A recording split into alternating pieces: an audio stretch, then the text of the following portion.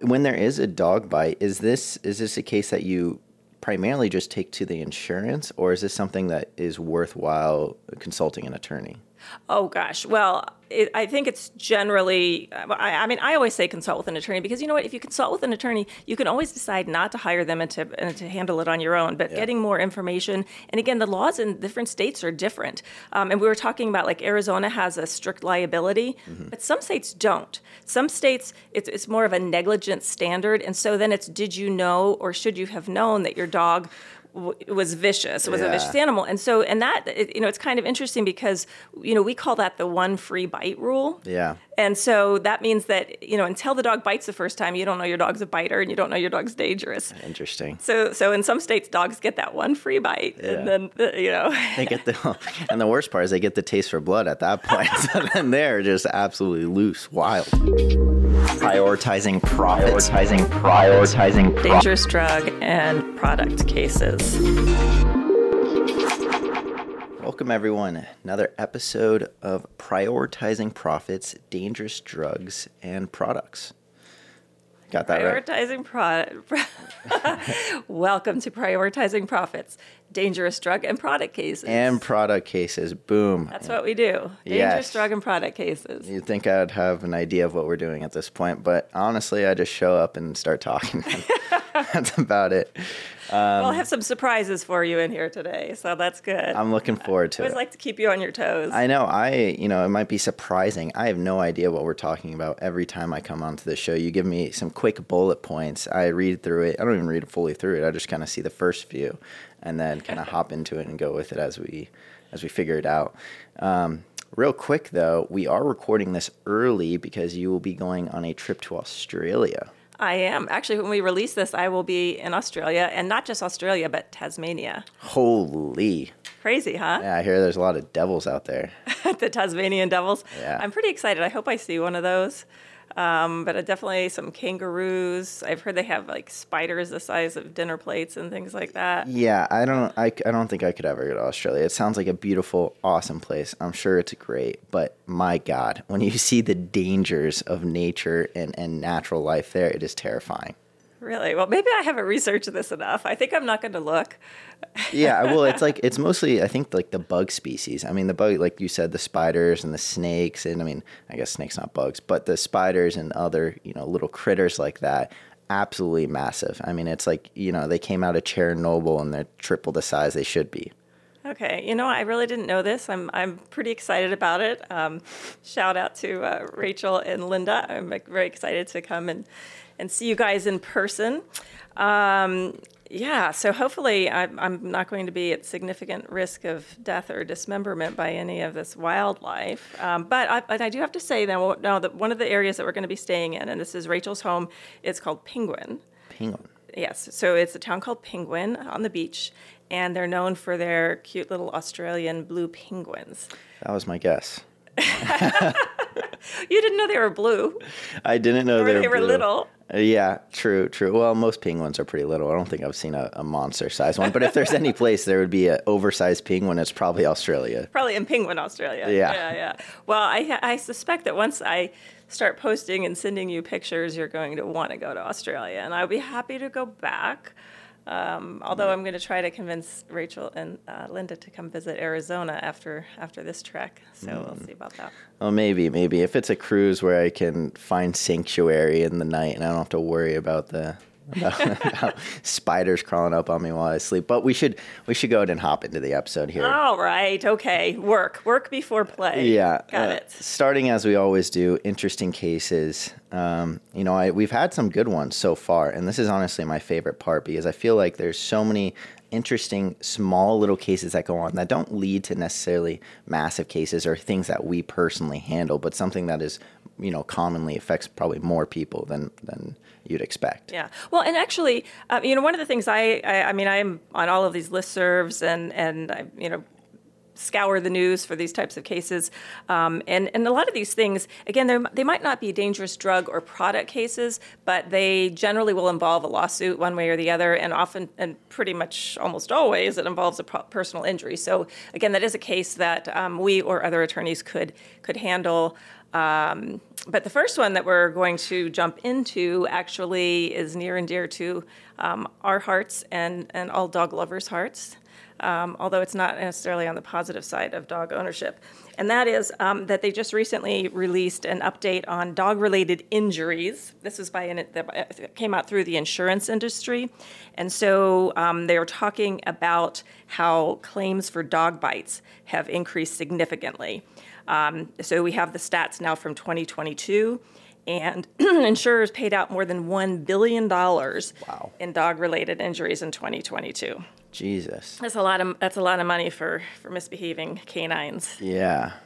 Yeah, and that was like a 28% increase over the past year, over 2021. The interesting thing about this, though, is that the number of claims decreased slightly, but the amount of money that they paid out went up significantly. And they don't address exactly why that is. So I'm not sure if the injuries were more serious or if it's kind of like cost of living increase, cost of medical expense increase, that the treatment was significantly higher. Yeah, my first guess was kind of going to the severity of it, but why are dogs more vicious now? I mean, what is this like global warming or something? Is like, I mean, what's going on? Why are dogs biting harder or causing more damage? Yeah, well, and then you mentioned that kind of like overall prices, inflation is going up, so maybe that has a piece in it as well. And I'm assuming the emotional distress has to play a role into dog attacks as well. I mean, that is terrifying. Have you been attacked by a dog? No, but I mean, I've watched a lot of, curious. Like cop or like drug TV shows where they just sick the German Shepherds out and they're just, I mean, they're full on hunters. They're hunting down these criminals. They're taking you down, and absolutely. I could not imagine. I mean, the way they leap and just grab on and never let go. Yeah, that I would be scarred for sure. Yeah. Well, I mean, and those guys are specifically trained to take down the perpetrator, to stop you, that sort of thing. But these claims, of course, are going to be related to household pets. And generally, I've had people ask me, well, how, I was bitten by a dog, but, the dog owner doesn't have a lot of money. I mean, how do I get paid for this? How do I get my medical bills taken care of, that sort of thing? And it's generally a homeowner's policy. So if the person owns their home, they, of course, have to have an insurance, and that would generally be included under that policy. There's also, of course, renters policies. So, again, if somebody's renting, they might have a renters policy, and that would cover the injuries. But, you're not required to have renters insurance. And so a lot of people don't have that coverage. Yeah, and I remember when we got Bruno, or when I got Bruno, we got him a dog's license. And does that play a role into anything? Because I know if there's any issues with your dog and they're not licensed, then there could be some big problems there as well. Well, I think that's more of an administrative, and you would get a fine. But yeah, and a lot of people, I guess, don't keep their dogs licensed. I didn't even know it was a thing, honestly, until you told me about it. Until I licensed your dog. Yeah, I had no clue. And then I said, hey, Ben, I need the updated rabies shot because we're renewing the license on Bruno. Yeah. Yeah. So that's really a separate issue. But the types, and over the years, I've handled a number of dog bite cases. And like you said, I mean, they can be really traumatic. And generally speaking, they, a lot of times it's children. Yeah. I mean, as you would imagine, and children kind of... Easy prey. Closer to the size, easier to take down. Yeah, it's just an easy, quick meal. Snack. Yeah, no. The thing, I guess, about children is that and I noticed this actually in October. We had family visiting and a couple of young children, and kids just they move faster. They're more erratic, and I think that it kind of makes a dog a little bit more nervous. But really, the injuries tend to be, a child comes into somebody's home and doggy, and they want to go pet the doggy, and then they can kind of pull on the ears, pull on the tail. So one of the generally speaking, well, and actually, I should get into this. Like, different states, of course, have different laws with regard to with dog bites and the responsibility of owners for injuries caused by dog bites.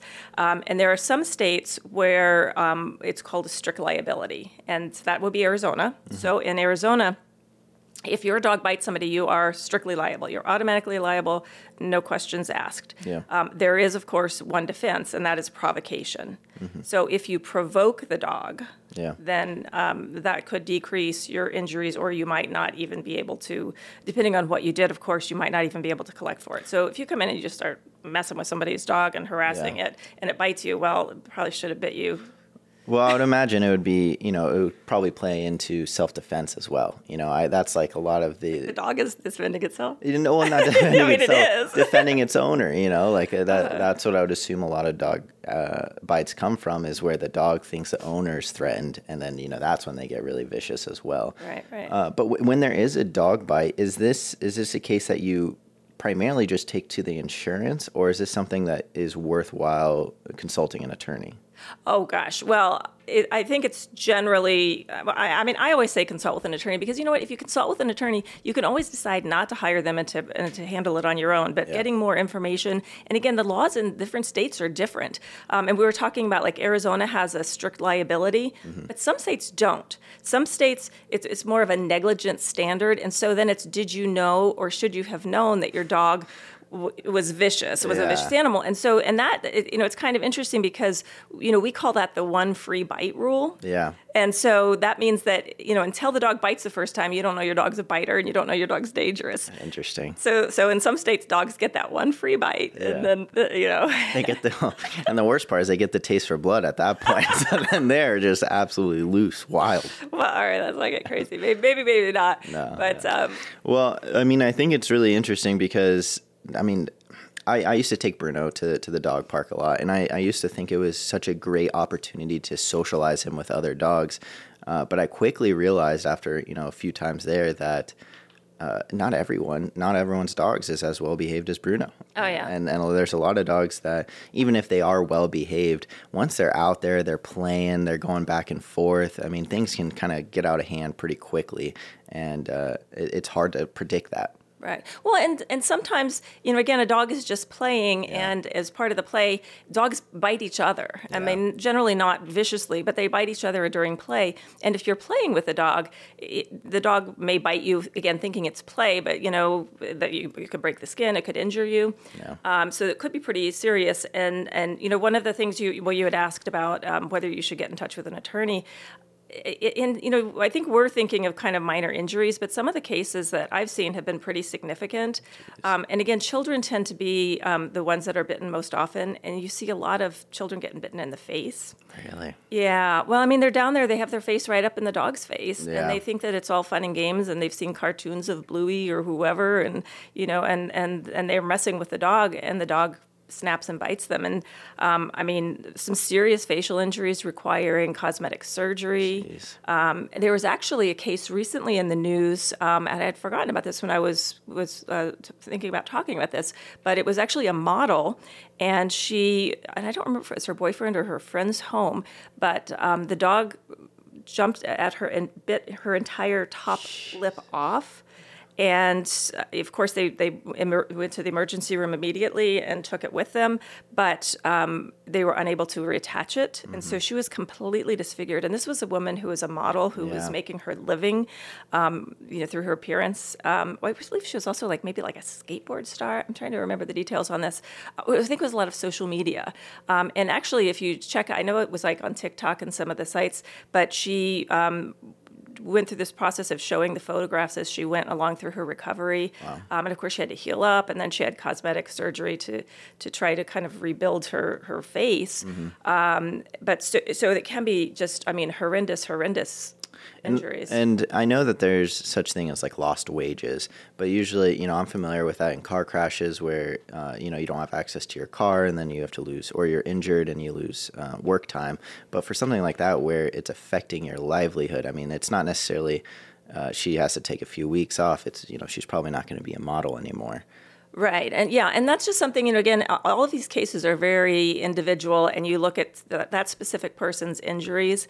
And so somebody whose appearance really makes a big difference is going to have significantly more injuries in that, in that area. But even aside from the loss of earnings, I mean, that situation is, multiple surgery after surgery, and you're going to have downtime and recuperation time, whatever your job is. And then just the emotional distress. I mean, facial injuries are horrible in any type of accident or injury, and then like these children. I mean, they're young children, and I mean, I guess it's difficult everywhere, but I mean, you go to school and you have this facial scarring, and even with treatment, I mean, we've had cases. I mean, they'll have permanent scarring even if they don't have like total, losing a lip or something along those lines. But yeah, so different states have different rules, and again, oftentimes you wouldn't know if somebody has insurance coverage or not. And there's always weird issues too, like a dog is at somebody else's house. Yeah. And so generally it's going to be, at least in Arizona, it's going to go back to that dog owner. But then, I've had cases where we've tried to figure out, okay, well, was there negligence on the person who, maybe it was dog sitting or the dog was visiting there, and was it somehow, did they contribute to the situation that caused the injury? So those kinds of situations, it's always best to talk to somebody. And yeah, and I think this is definitely an unrelated question, but it came up this week because I was, doing my random, just going through YouTube, going down rabbit holes. And I saw a clip that I've seen in the past, and it was of a chimpanzee attack victim. Oh, gosh. That was on Oprah Winfrey. Horrible story. Yeah, and so, I mean, again, kind of unrelated, but is there any type of similarity there? Because they're both pets, even though one is an exotic pet. But, if it's let go or if it gets out of the cage and just causes serious damage like that. No, absolutely. And again, that would go to the homeowners. And so a household pet is generally going to be covered, but it's a good issue that you bring up, because there are some insurance companies now that will not write a policy or that will exclude injuries if you have a certain type of dog that's like considered a dangerous dog. Yeah, and pit bulls are always the ones that get all of the flack, and the sad thing is that pit bulls, I read somewhere that the reason they're not police dogs is because it's really hard to train them to attack people. Really? Yeah. That's terrible. But I mean, it's such a terrible that they have such a bad rap then. Well, it's terrible that, it's this unearned, but the thing is that they are very strong dogs. Mm-hmm. And I mean, if you think like the whole term pit bull, I mean, and back to the Michael Vick case and everything, I mean, these dogs, horrible people would train them to fight to the death for people to bet on. So they would be trained from puppyhood to be vicious. Yeah. But again, even in those scenarios, the training was to kill the other dog as opposed to attack humans. Although once you start, God knows what they do to them. But I mean, the training and probably, I don't know if they're giving them steroids or other things along those lines. Whatever they're doing to make them actually more vicious. So they've gotten certainly a bad rap. But actually, on the list of the dangerous dogs that are generally an issue, there's it's not just the pit bulls, the Akitas, Alaskan Malamutes, any wolf breeds, which kind of makes sense. I mean, kind of goes to your wild animal thing. Chow Chows, Doberman Pinschers, German Shepherds. I mean, and again, those are kind of the classic police dogs where they train. Let's see, well, pit bulls are on there. Great Danes, Rottweilers, Huskies, and Staffordshire Terriers, which are kind of similar to the pit bulls. I was quite happy to see that there were no cattle dogs or Pekingese Chihuahua mixes on the list. He's a German Shepherd, Chihuahua mix. He's only half as vicious. We're going to have to show a picture of Bruno on here because, I remember when you got Bruno, you came and he was a little puppy. And I think you got him off of Craigslist or something. Yeah, well, okay, hold on. Let me preface this. Okay, I am a strong believer in shelter dogs for sure. But, I was young in college and I really had this vision of, getting a puppy, which is definitely very hard in shelters. And so this Bruno had been adopted from the shelter and that the owners didn't want him anymore, I guess. And so I adopted him or got him from Craigslist, but they got him from a shelter. So I'd like to say transitive property. I adopted him from a shelter, but they did tell me when I picked him up, German Shepherd Chihuahua, which at the time, I mean, I kind of believed it. I mean, he was a very small dog for sure. He was like, he was pretty young, 2-3 months. Less than 10 pounds, around 10 pounds, but his paws were massive. Yeah, they still are. They still big. are. The massive paws. I mean, bigger than your dogs, and they're on par. and had the same colors of a German Shepherd, and had tiny. It was small, but also had the apple head that a lot of Chihuahuas will have. So I was fully convinced until did a little bit more research, and it makes more sense for him to be a Pekingese Chihuahua. Yeah. Well, and he just did not get the size either. I mean, like 20, 25 pounds and short little legs. I mean, he's adorable. He's the cutest dog ever. I still like telling people that he's a German Shepherd Chihuahua because you always just get, what? No. Who was the mom? Who was the dad? I can't even imagine. I don't even want to know. I don't even want to know every time. And I just say, leave it up to your imagination. I don't know, Well, you get a lot of attention from that dog. You always have. I think that's one of his selling points. Yeah. No, he's a good dog. Yeah. So, and our dogs are crazy nutcases, although they're not biters, but they are jumpers and barkers and all of that, and they seem very intimidating, which I guess is good. Intimidating, all the bark without the bite. They don't need a bite if they're that intimidating. Yeah, if they just keep people away, which they probably do. Well, at least with the lockdown, people had more time to train their dogs, so maybe that might... In theory, although my dogs would not be a prime example of that. Well, actually, there's training that happened. The actual success of the training, I guess, is more of an issue. The reception and maintaining of that might be a different story. For sure. So another case that's in the news right now that I thought was particularly interesting is a recall of sledgehammers. Interesting. Right? And basically, what is a sledgehammer? It's like two pieces, right? Yeah, I just can't imagine that being a very complicated process or item. Well, it's like, it's got like the handle and the big hard... Sledge. The sledge and the hammer. Yeah. So the crazy thing about these, though, is that they're detaching. So people are sledgehammering things. Yeah. I've never used one. I've used a hammer many, many times, but not a sledgehammer. It sounds like they're just, they're bigger, they're bulkier. We'll put up a picture of these things. But what's happening is that the head is coming off. Wow. And as you can imagine, you're working away at this, and the head goes flying. Well, where does it fly? Probably back at you. Back into your head sometimes, yeah. So there have been some pretty serious injuries, hence the recall. The product are the DeWalt, Stanley, and Craftsman sledgehammers. And there's about 2.2 million of these things out there. The actual recall says that the head of the sledgehammer can loosen prematurely and detach unexpectedly during use, posing an impact injury hazard to the user. Impact injury. Well, and I have used a sledgehammer before. You have? I have. I was pretty young. It was when we were doing some remodeling at my dad's house, and okay. Yeah, I got to use it a little bit. Very heavy items, very difficult to use. You got to be a big guy to be throwing that type of weight around, but. You were throwing it down with a lot of force, and even though it is heavy, I'm assuming, depending on the material too, if that thing just goes flying off with the amount of force that it's coming at it, like it can get some good air. Yeah. I think I might have used a sledgehammer because, as you said that, I did help with some remodeling. But I should say that I didn't help with the remodeling. I helped with the destruction. It sounded like it was kind of fun to tear down some walls, so I assume I probably did use a sledgehammer for that. And I don't know how common it is to use these things, but there's obviously a lot of them out there, 2.2 million of these specific ones that are recalled. These are things that are available, Home Depot, Ace, Amazon, all over the country. And like I said, there have been, it looks like 192 reports of this happening with injuries. So if you have one of these things, again, you can get a refund, go back to the store, contact the manufacturer, a couple of options on that. But take a look at what you're using, because that's pretty scary. And is there a specific brand? Because I know with the other recalls, like for example, the strawberries, it was a farm and there was a variety of different brands that those strawberries could be in. Is that something similar here with where the people producing these sledgehammers for several different brands? Yeah, so there are 3 different actual brands that are involved. It's DeWalt, Stanley, and Craftsman. And again, I'm not like a big tool person, but I've heard of all of those names. So it sounds like, some of the bigger ones.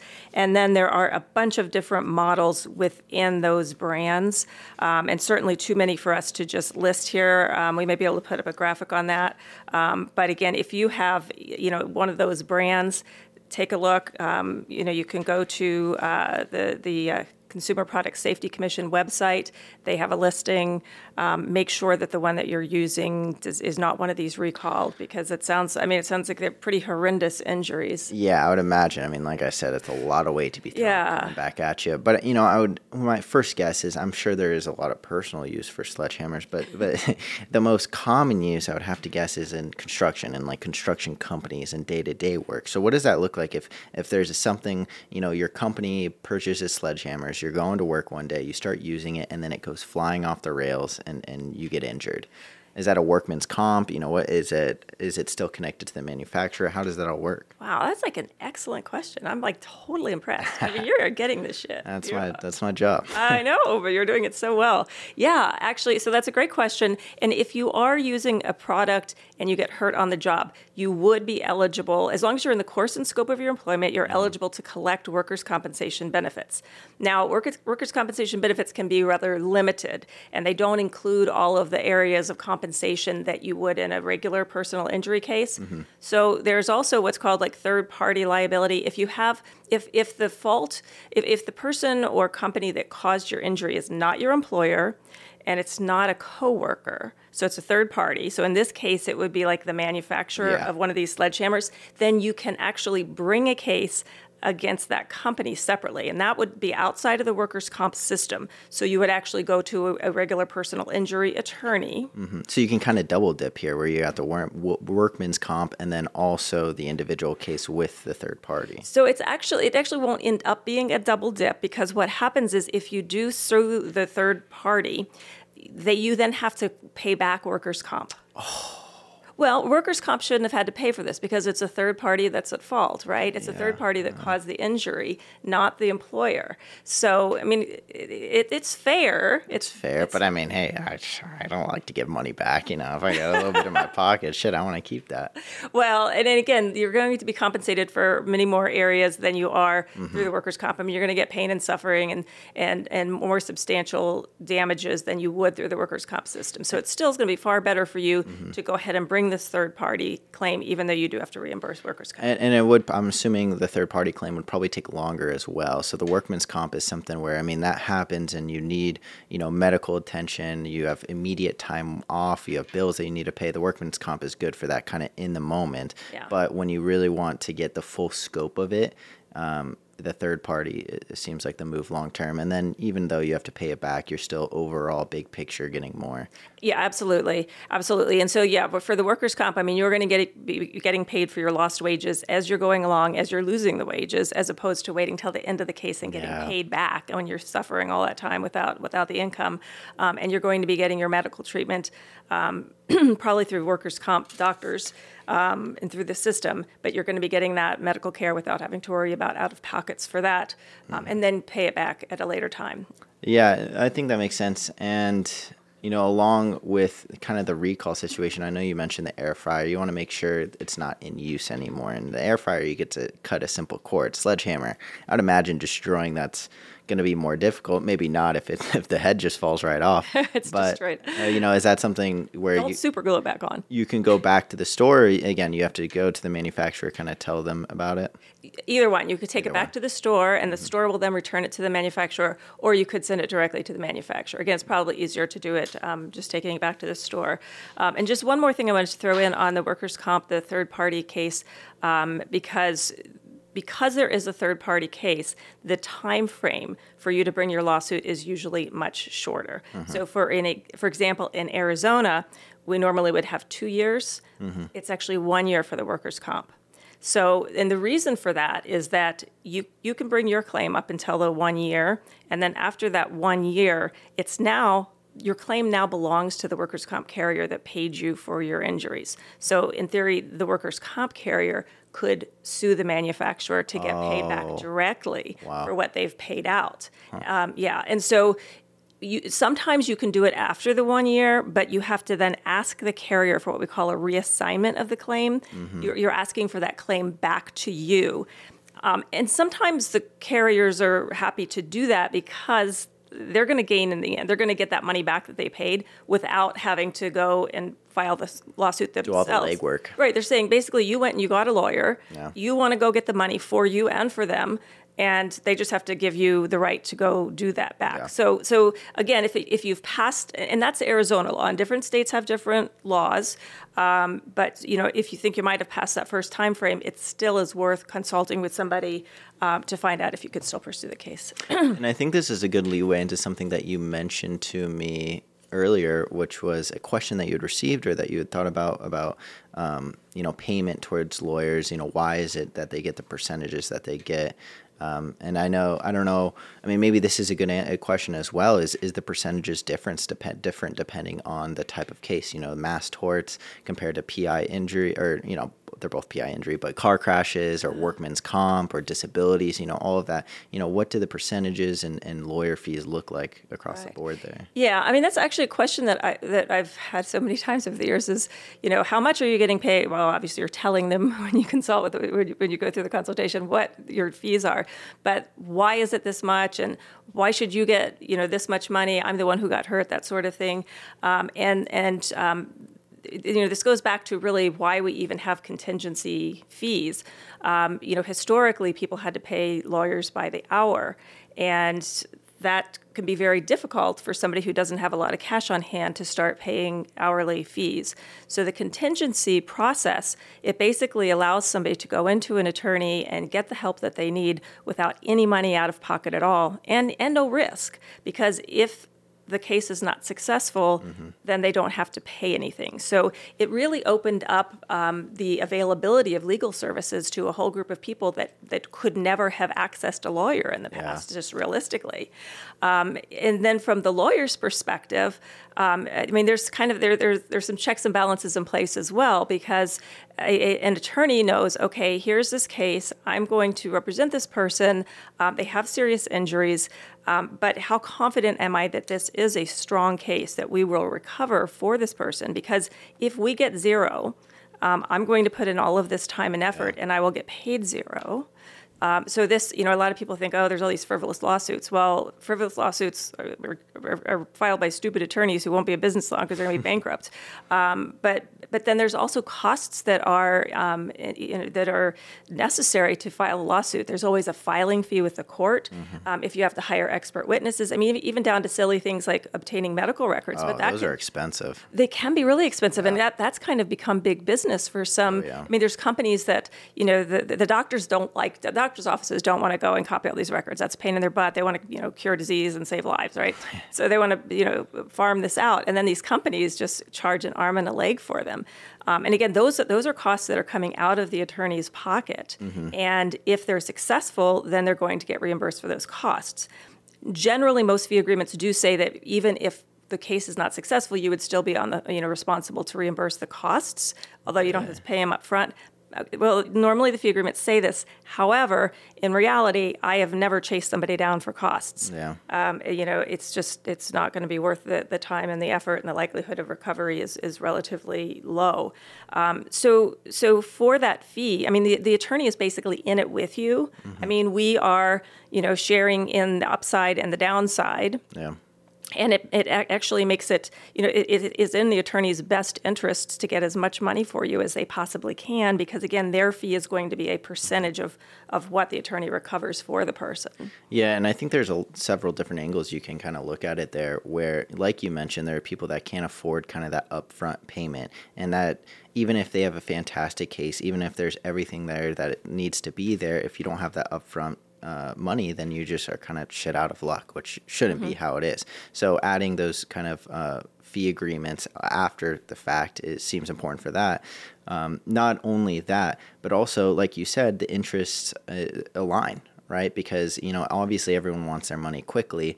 If a lawyer is getting paid by the hour, you could make the assumption that they want to take as long as possible, right? Some of the other side, the defense attorneys on the other side, they're getting paid by the hour. I'm not saying anything about that except for what you're saying about that. I mean, there is an argument there, and especially with, PI injury, I've seen when I was working at Pincus, everyone wants their money so quickly, and they want reimbursement for damages, for injuries, whatever it is, which makes sense. But so do the lawyers, because that is the only time that they're going to get paid, or eventually when they get paid is going to be the same day, same time. Well, I think the interests are aligned, of course. And we always want our clients to be happy, and clients who get their compensated faster are generally happier. But you also have to realize that the insurance companies can be very difficult and fight these things very hard. And there may be a liability issue. It may not be clear that there's going to be a success, and so there may not be an offer. And so oftentimes, and I've had this discussion many, many times with clients, is they're offering X number of dollars right now, and this is not fair compensation for your injuries. However, to get more, we're going to have to file the lawsuit. We're going to have to go to arbitration, go to trial, whatever next step that might be. And it's always going to be up to the client to decide, do I want to have, the guaranteed payout right this minute that's less? Do I want to take some risks and take more time and go forward? And that is the client's decision. Certainly there are occasions we've all heard of where attorneys are pressuring the client one way or the other for whatever their interests are, but ultimately the client gets to make that call. Yeah. And something that I actually also thought of is, speaking of the medical bills and the cost of even requesting them. I remember single documents would be like $50 or $100, like some absurd amount.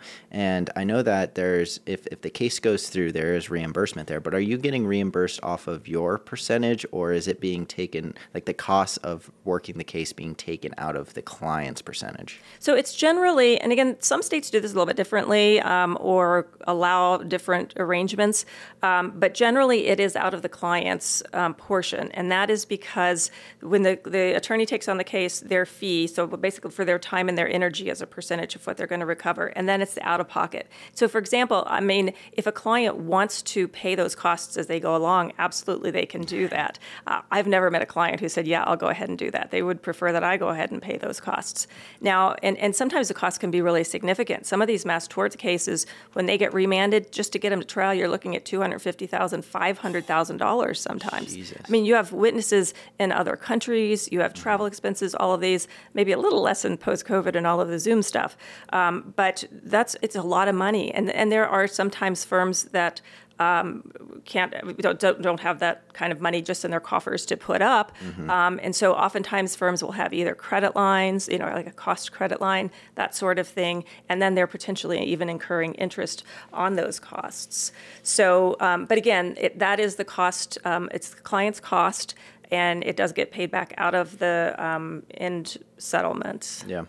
That makes sense. And I can kind of understand the confusion there as well, because there's so much work going on. And I remember I was originally confused about it as well, right? Because when a case comes in, you have an idea if it's going to be good. You don't know all the costs that are going to be associated, and you really are kind of taking on a massive risk with if it doesn't work out, if the case just ends up not being as good as you think it's going to be, or if just the fees are, even if it is a good case, the fees can just be very heavy until that time comes, until payday time comes. Yeah. It's just a debt you got to put on. Yeah. You can and you can end up paying a lot of interest on those costs. Sometimes some firms do pass that interest on to the clients.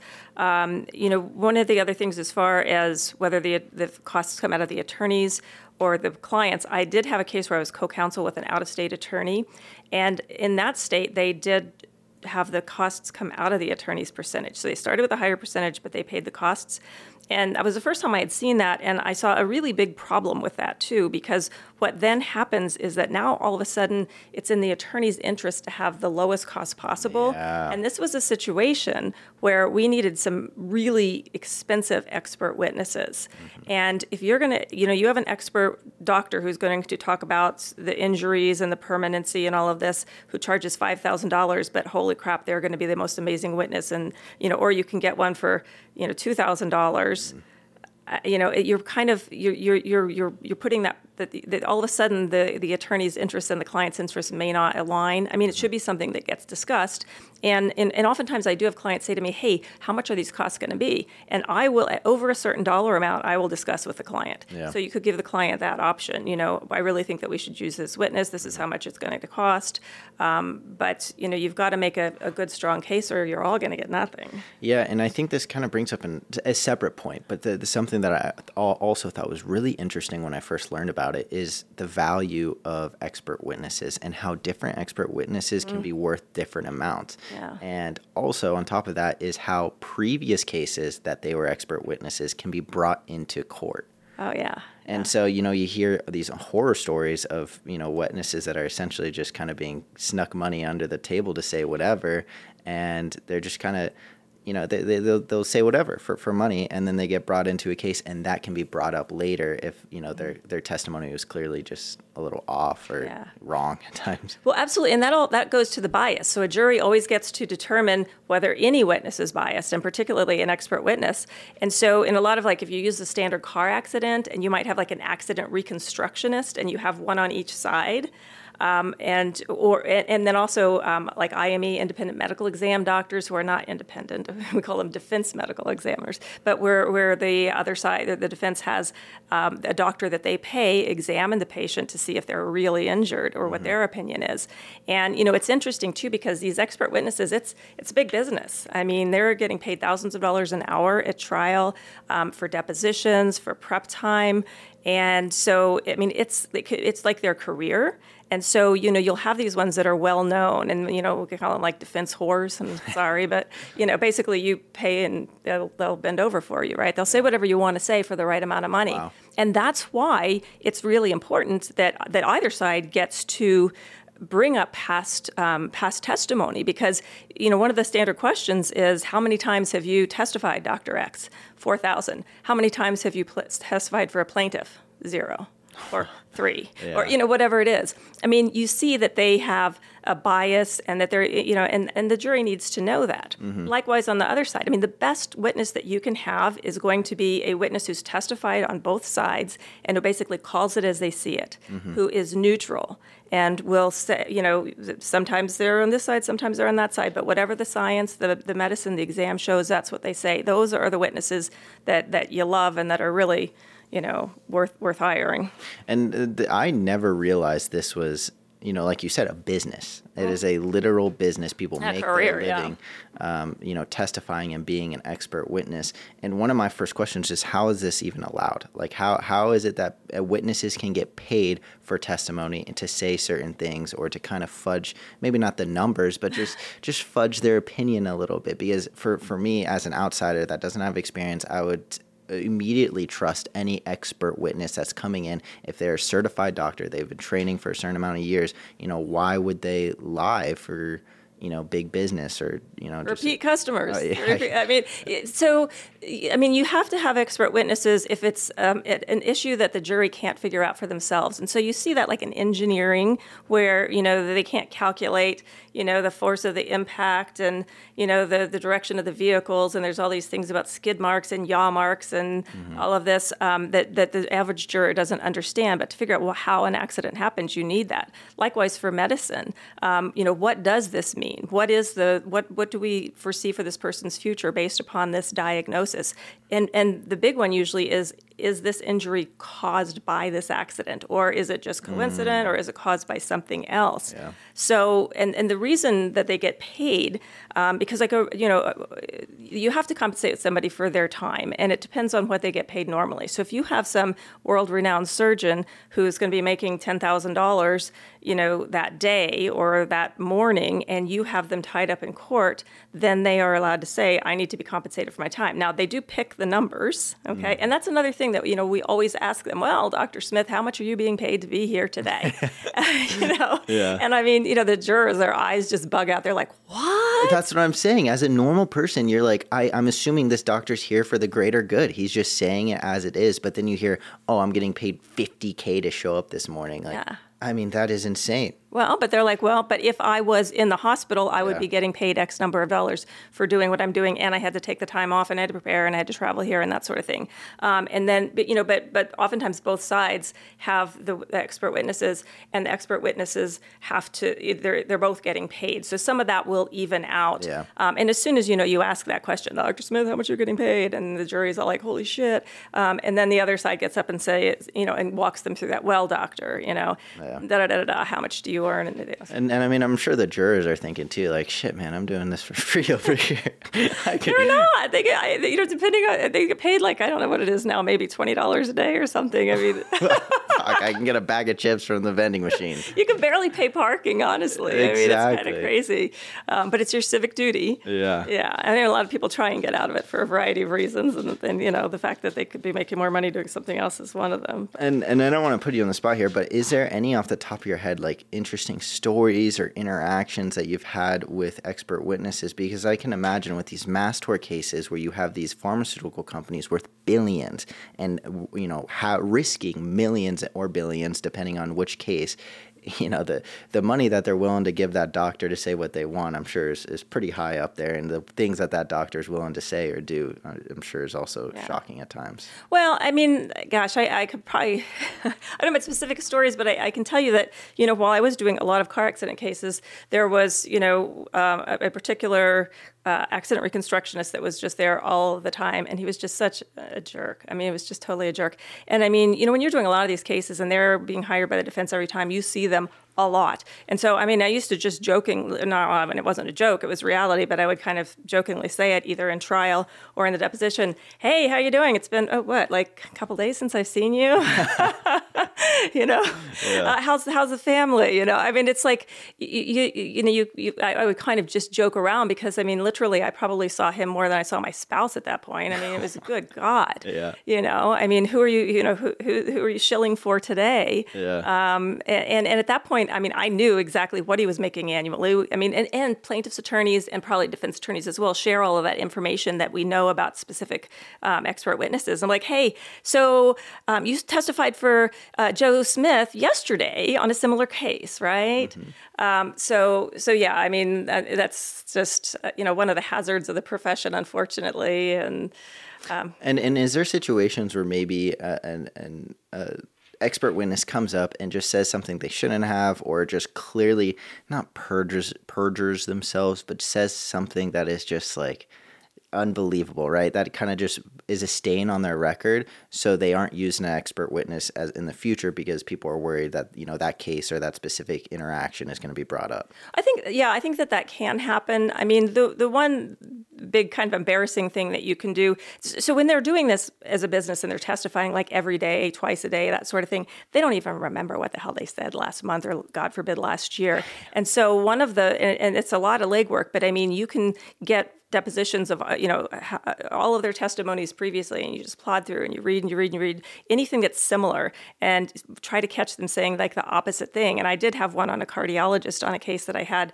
where it was great. I finally, this causes this. But wait a minute, 6 years ago, you testified in John Smith's case, and you said that this doesn't cause this. Yeah. And they'll try and hedge, and and the facts are never exactly the same, and blah blah blah blah. Yeah. So they'll try and walk themselves out of it. But that's one of the hazards, I think, of being in that business for so long is that you don't even know what the hell you said, and you're not going back and reading your testimony and. Hopefully the attorney who is putting you on knows about some of these things. It's like someone bringing up your high school text and be like, remember when you said this? And you just cringe to yourself like, oh, God damn it. I wish that wasn't public record. Yeah, I didn't have to worry about that in high school, but Oh, fair. That's interesting though, and it was something that just kind of came to my mind because that was something when I learned it, I had no idea just how much of a business expert witnesses were. Yeah. That people did that for a living, and then also that you could bring up previous cases and kind of just throw it in their face if they're just kind of wishy-washy depending on who's paying them. Yeah. I mean, that's part of the skills that you develop as a trial attorney, and the legwork and the prep. I mean, know all of the background on this witness before you cross-examine them. Mm-hmm. And I know that we still have a few more things to go through, so I want to make sure that we go over any updates on cases that we've discussed already that you may have or might have come up in the most recent week. Well, just a quick update before we get into kind of the topic that we had on tap here, but we've talked so much about the autism and Tylenol, and it's a real hot topic. People have been asking me a lot of questions about that. And one of the things that just came up recently is that people are like, oh, well, I didn't use Tylenol, I use Excedrin, or I use paracetamol. Well, guess what? Paracetamol is Tylenol. I mean, it's important to, again, Tylenol is a brand name, which is acetaminophen. But, it's particularly in other countries. I know I was speaking with my friends in Australia, and they call it paracetamol there. Oh. Yeah. So the paracetamol, Excedrin, and just in some other products, for example, NyQuil, Dayquil. Really? Yeah, I mean, if you again look at what's included in there, it's oftentimes acetaminophen. The good old lean. Mucinex, Robitussin, Alka-Seltzer Plus. So it doesn't have to necessarily just be that little Tylenol capsule or caplet that you're taking. Mm-hmm. It may be an ingredient in one of these other products, and so people don't even realize that they had taken it. Yeah, and so the case is, the way I call it is Tylenol and autism. Right. So even if you're not taking Tylenol, but you're taking some other type of brand or some other type of medication that has those acetaminophen, acetaminophen within it, then you can still count for the case. You can still get involved. Absolutely. Yeah. I mean, it's that is the product. Tylenol is a brand name, and it's the biggest brand name. So it's like it's like tissue. It's a tissue paper. Yeah. Or Kleenex. I'm sorry. Tissue paper is Kleenex, but people call it a Kleenex, and that's actually the brand name. It's not the product. That's interesting. I had no idea that it also went over to other types of products as well. Yeah, it might be included in other products. Yeah. So we've gone over a lot, and I want to make sure that we kind of cover one of the new cases that we are currently handling before we close out today. I don't know if you want to start and kind of introduce it. Sure. And actually, it's not a new case. It has been around for a while, but it's new for us to talk about. And I thought it was a good thing to talk about this time because last time we talked about the Brazilian butt lifts and cryotherapy, so we were all about the cosmetic surgery gone wrong. And I think we were even jokingly saying that, the boobs were safer than the butts and the guts. So, but there have been over the years issues with breast implants, the silicone issues years back, but they've been relatively safe in more recent years, particularly since they've been using saline. However, there is a particular type of implant that has turned out to be dangerous, and those are these allergen textured breast implants. And the issue with these is that they are causing a type of cancer. And the cancer is a relatively rare, they actually kind of figured it out from these cases. And what it's called is breast implant associated anaplastic large cell lymphoma. So for short, BIAALCL. But I mean, the first part is breast implant associated. I mean, this is very specific to people who have had breast implants. And again, it has to do with these textured implants as opposed to the smooth implants. So it's a particular type of the Allergan implants. And they have been recalled. Actually, they were withdrawn from the market by Allergan, so voluntarily. When this started coming up and they realized how very dangerous these are, they did withdraw them. So that was in 2019. But as you may or may not know, when somebody gets breast implants, they plan on keeping them in for a long time. They usually say about 10 years, but in reality, it's usually more than 10 years. So there are a number of people who probably do have these implants currently and may or may not be aware of the risk that of the implants. And the cancer that it causes, is this a strain of breast cancer? Actually, that's a great question. You've had some good questions today. It's actually not breast cancer. It is a type of non-Hodgkin's lymphoma that targets the immune system, and they think that the texturized part of these breast implants are having more of an immune response in your body, and that's what's triggering this particular type of cancer. Okay, so your immune system, I'm sorry, I'm a little lost here on it. Your immune system is reacting to these textured substances of these breast implants, and then, I'm not familiar with lymphoma as well, and is the immune system, like I know with autoimmune disease, your immune system kind of attacks itself. Is that what's happening here as well within the immune system? Well, yeah. So the implants are causing inflammation, and then the inflammation is causing the immune system to react. And you said that these have already been recalled, or not recalled, but taken off the market. So they realized, that there was issues associated. What's the difference between recall and just being taken off the market? Well, the company, so you could have a mandatory recall or a voluntary recall, but a lot of times I think what the companies want to do is to look like they're doing the right thing for one, and also kind of keep it more on the DL, right? Because they just say, okay, this, and they could say, well, these aren't selling well, or this or that. There's a variety of reasons why the companies will say we're just voluntarily recalling them, but this clearly was as a result of these diagnoses and this new type of disease that we hadn't seen before, and that now it appears that it is associated with these particular types of implants. So they said, yes, we're taking them off the market. We're not selling them anymore. However, all of the women who have them, they've got this product in their body. And at this point, the FDA hasn't recommended, hasn't said go remove these things. Some patients are choosing to prophylactically remove them before they have symptoms. Quite frankly, if it was me, I would get these things out of me. I mean, that's pretty scary. Yeah, terrifying. But that's not. It's everybody's going to make their own choice on that. And that seems like pretty much the biggest difference between taking off the market is because they have taken off the market, so anyone now getting any breast implants doesn't have to worry about that specific kind or that specific brand. Right. Yeah. But the people that have it already, compared to a recalled situation where they would cover kind of the replacement and the surgery, additional surgery that would require to replace it. Now, if you want to get it taken out because it's not recalled, they won't cover it. It has to be on your own dime.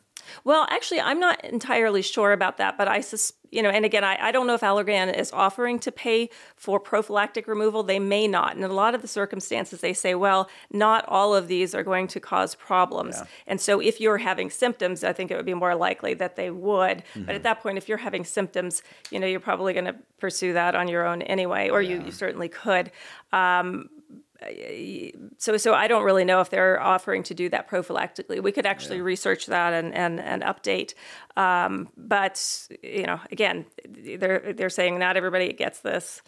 And it's unfortunate all of these cosmetic surgeries are causing, so many problems because like we said last time is that these people are coming in trying to whatever improvement they would like to see in themselves, they're pursuing that. And the last thing that they think is that they're going to, with the previous cases, have risk of death. But even with this, it's a serious cancer that really, really messes up, your immune system and everything in there. Well, it is. It's very scary. And as we were saying, the risks that you're willing to take for a cosmetic procedure should be significantly different than the risks that you're willing to take for, for some life-saving or maybe major life-enhancing procedure, joint replacements, those sorts of things that really affect your mobility. And not everybody who has these implants just wants bigger boobs or perkier boobs or whatever. There, a lot of people do post-mastectomy, have reconstruction and implants, after a prior cancer diagnosis, that sort of situation. I didn't even think about that. I couldn't imagine, you go through breast cancer or whatever it may be. You go through some type of procedure where, you have to pursue this for replacement, and then it leads to even more issues. Well, I mean, you've survived breast cancer. Now you have a new breast, and now you have a lymphoma because you have that new breast. I mean, it sounds like a real nightmare. So what are the steps that someone should take if they're concerned that they might be having symptoms? I mean, even what are the symptoms? With something like cancer, I would imagine it could be a variety of things. Well, actually, and again, it's not the breast cancer, so you're not so much, looking for lumps per se, but the symptoms tend to be swelling, and actually, it's not. There's a delay because you have this product in your body and it's starting to cause the inflammation, and so it's a long process to develop the disease, and the average time from implantation to diagnosis is about 8 years. So, you may have had these things for quite some time. And at that point, you're not thinking, after the surgery, maybe you had swelling, tenderness, all that kind of stuff. Well, 8 years later, what the heck? Yeah. So if you now start getting any kind of swelling, pain, excess fluid, you'll see usually that the breast that's affected will look larger than the other one, redness, lumps, those sorts of things. If you see anything at all going on, definitely get in to see your doctor. If you don't know if you have these specific implants, you could certainly get in touch with your surgeon to find out so that you know what you're looking out for. But yeah, any of these symptoms, you definitely want to get in and get treatment as soon as possible. I think with any kind of cancer, the sooner you get treatment, the better the outcome pretty much is.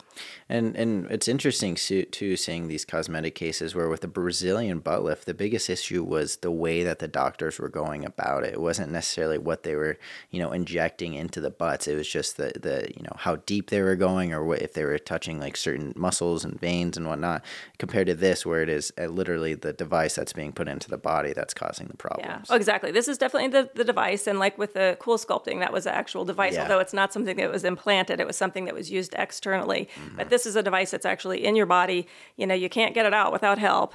And it's in there for presumably a good long time, 10 plus years. So these cases have been consolidated into a multi-district litigation that's based in New Jersey. But again, as we've said many times, the cases can come from any state in the country. They just get consolidated there. And if you think that you might have this type of implant, if you want more information, certainly feel free to contact us or another attorney who handles these types of cases. But again, sooner rather than later, particularly if you think you have symptoms, you want to get those treated. And if you do have this condition and you want to get compensated, it would be important to do that as soon as possible. Yeah, in these cases too, which I find them even more terrifying, is when it's a delayed response, like the 8 years after, because I guess with the lumping and whatnot, the swelling, that is a tall tale sign that there should be no reason for that late after the surgery. But I would imagine there's other symptoms as well that you're immediately not going to kind of make that connection to a procedure you had 8 years prior. Well, and because lymphoma is not a breast cancer, so there are many, many people who don't have breast implants who get lymphoma, and some of the symptoms are similar. And so there are probably situations where people don't relate it to the breast implants, and that's actually, and it took a number of years, about 15 years, before they figured out, this particular condition and what this condition was, and that it was related to the breast implants, and then named it, breast implant associated. And I was going to say, so this is a very specific strain of cancer that is lymphoma connected to the breast implant. So if you have this strain, then it is a tall tale sign that is connected. Well, if it's called breast implant associated, it's associated with your breastplate. It would be really weird if you got it and you didn't have breast implants. That's true. That's true. Well, it's because a lot of these cases, you get, you start having symptoms, you start having issues, but making that connection that it was actually that product or that device that caused it is a lot of the time, like a lot of the heavy legwork, a lot of the work that is required. But with this, it's like you're diagnosed and you immediately know that there's a correlation there. Yeah, hopefully. Assuming your doctor knows what they're doing. But yes, there's enough in the literature out there now, and that should be the case. Well, I think we are coming to close for the show today. I want to see if there's any topics you wanted to kind of sneak peek for next week's show. Well, so next week we're going to talk about the CPAP litigation, and so that is the product that people use when they have sleep apnea. And so a lot of people, it can be a neurological condition. A lot of people who are overweight, can have problems where they basically stop breathing while they're sleeping. So that's sleep apnea. And then, millions of people use this product called the CPAP machine that helps them breathe throughout the night. And there's been a massive recall on those. And it's been a pretty messy recall because they were not able to replace the machine. So people were kind of stuck using a machine that they knew that could, again, cause cancer, but actually they need them to sleep. So we're going to do some update on that and just talk about the litigation, something, again, that affects a lot of people. Yeah, that I'm looking forward to that. As sad as that does sound, I am looking forward to a nice update there. But overall, I think this was a great show. We did have a little bit of technical difficulties, but we got through it. We had some good conversation. Quick reminder, if anyone does have any questions or concerns or just overall suggestions as well for the show, we would love to hear from you. Just throw in the comments, Facebook, YouTube, whatever, TikTok as well. But with that being said, I think we're ready to close out. Thank you, everyone, for listening, and hope you have a fantastic week. All right, and see you next time from Australia. Next time. Bye. Prioritizing profits. Prioritizing dangerous drug and product cases.